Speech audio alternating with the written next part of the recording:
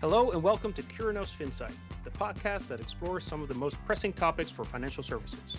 Insights that help you navigate today and anticipate tomorrow. Welcome to Curinos FinSights. The Fed has yet again raised interest rates 75 basis points, bringing the top of its target range to 4%. Consumer deposit churn is increasing as customers are seeking higher interest rates. Betas are heating up in both the consumer and the commercial portfolios. And of course, there's also big implications for mortgages and other home lending products. As of October, the Mortgage Bankers Association is predicting 30-year mortgage rates of 6.7% for the fourth quarter, up significantly from the 5.5% forecast that it announced just a month earlier.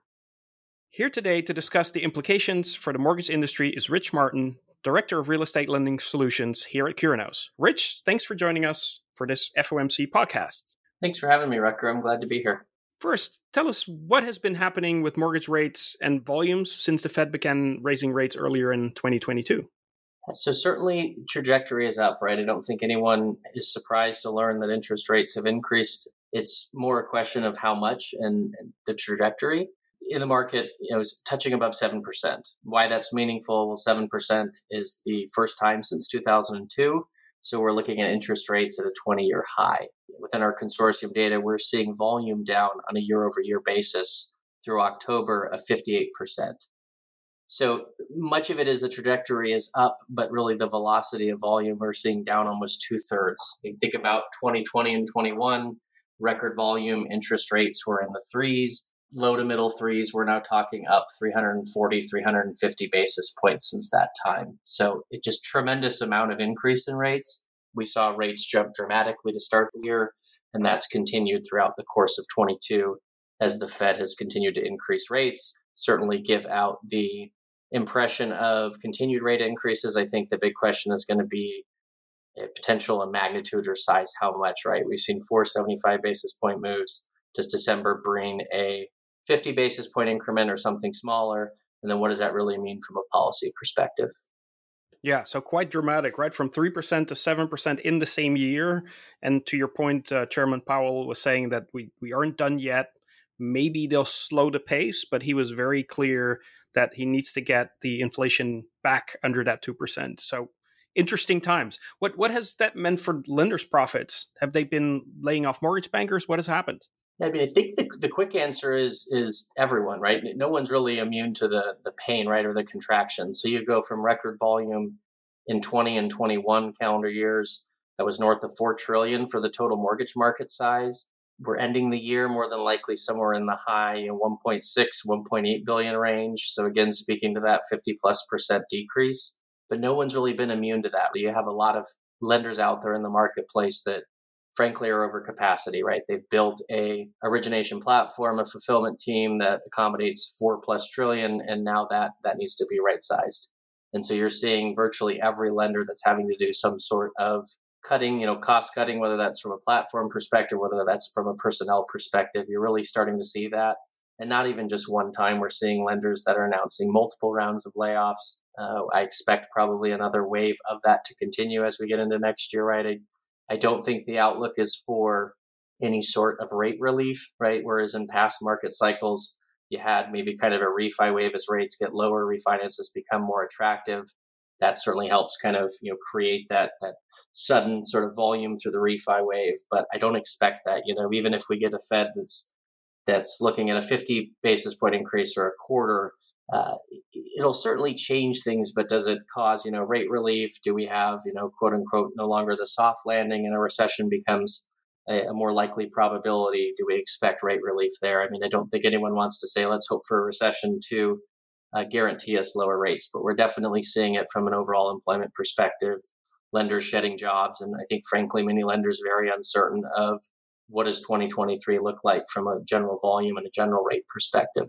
Yeah, and this is not unknown to the mortgage industry, right? You've been in the mortgage industry for a long time. You've seen these cycles happen, right? Ups and downs. And when we see that the volume goes down, mortgage organizations are very known to then right size and lay off people to make sure that they are right sized for the volume coming in. Now, what in the world is a mortgage lender to do in these times? Are there specific strategies they should be pursuing as they try to minimize the impact of rising rates? It's a great question. I think, it touches on a number of different areas. We think from a mortgage servicing perspective. So lenders have the optionality to retain servicing or sell servicing.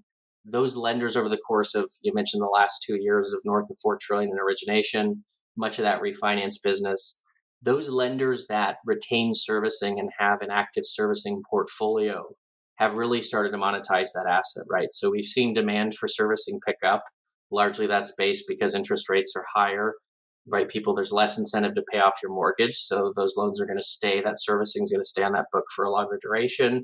And as investors, collect those cash flows, longer lifetime value. I think tech stack. So we talk about it's not just what products I'm offering out to market, but also what's that customer experience. I'm seeing a lot of clients right now creating operational efficiencies that will ultimately drive down cost to manufacture and operational costs and efficiencies. We're seeing just many reconsider that. What are the right platforms to integrate or migrate to, and how can I ultimately do a better job of recapturing existing clients, enticing new clients, and potentially just eliminating these sort of redundancies, right, to secure profits or create scale with it. So there's a lot of technology investment that we're seeing, margin preservation as well. So I think something around, hey, how do I just preserve the profitability I have or the margin I'm capturing today? So we are working with clients actively in defining key strategies. It's not one competitor you benchmark to, it's a index of competitors, and creating strategies around that you can continue to monitor and you can continue to execute against. And then lastly, I would say counterparty risk for those that don't have the benefit of a loan portfolio, so they're not a FI or depository institution. They're relying on third parties for some of their offering or some of their execution outlets. So having well-capitalized trading partners that are experienced, that are transparent, having multiple outlets. Again, everyone's going to feel this sort of collective pain with the market being down. And you're seeing it even on the investment side, right? With the securitization markets, investors being a bit hesitant, not knowing, right, the trajectory for rates, wanting steady cash flows. So I think those are kind of 4 core areas that we're seeing it.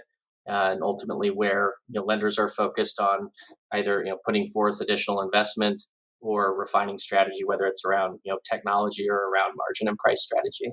Now more than ever, I think it's important to understand where you stack up competitively. So obviously keep an eye on that, benchmark yourself. Thank you, Rich, for joining us today to talk about the FOMC rate change.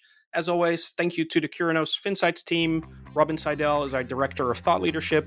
Editing and production is by our Senior Designer, Adrian Cohen. Project management by our Marketing Communications Manager, Megan Brissett. Music is by Vision Studios. I'm your host, Rutger van Vassen. You can find more insights at Curinos.com. Please subscribe and review wherever you listen to podcasts.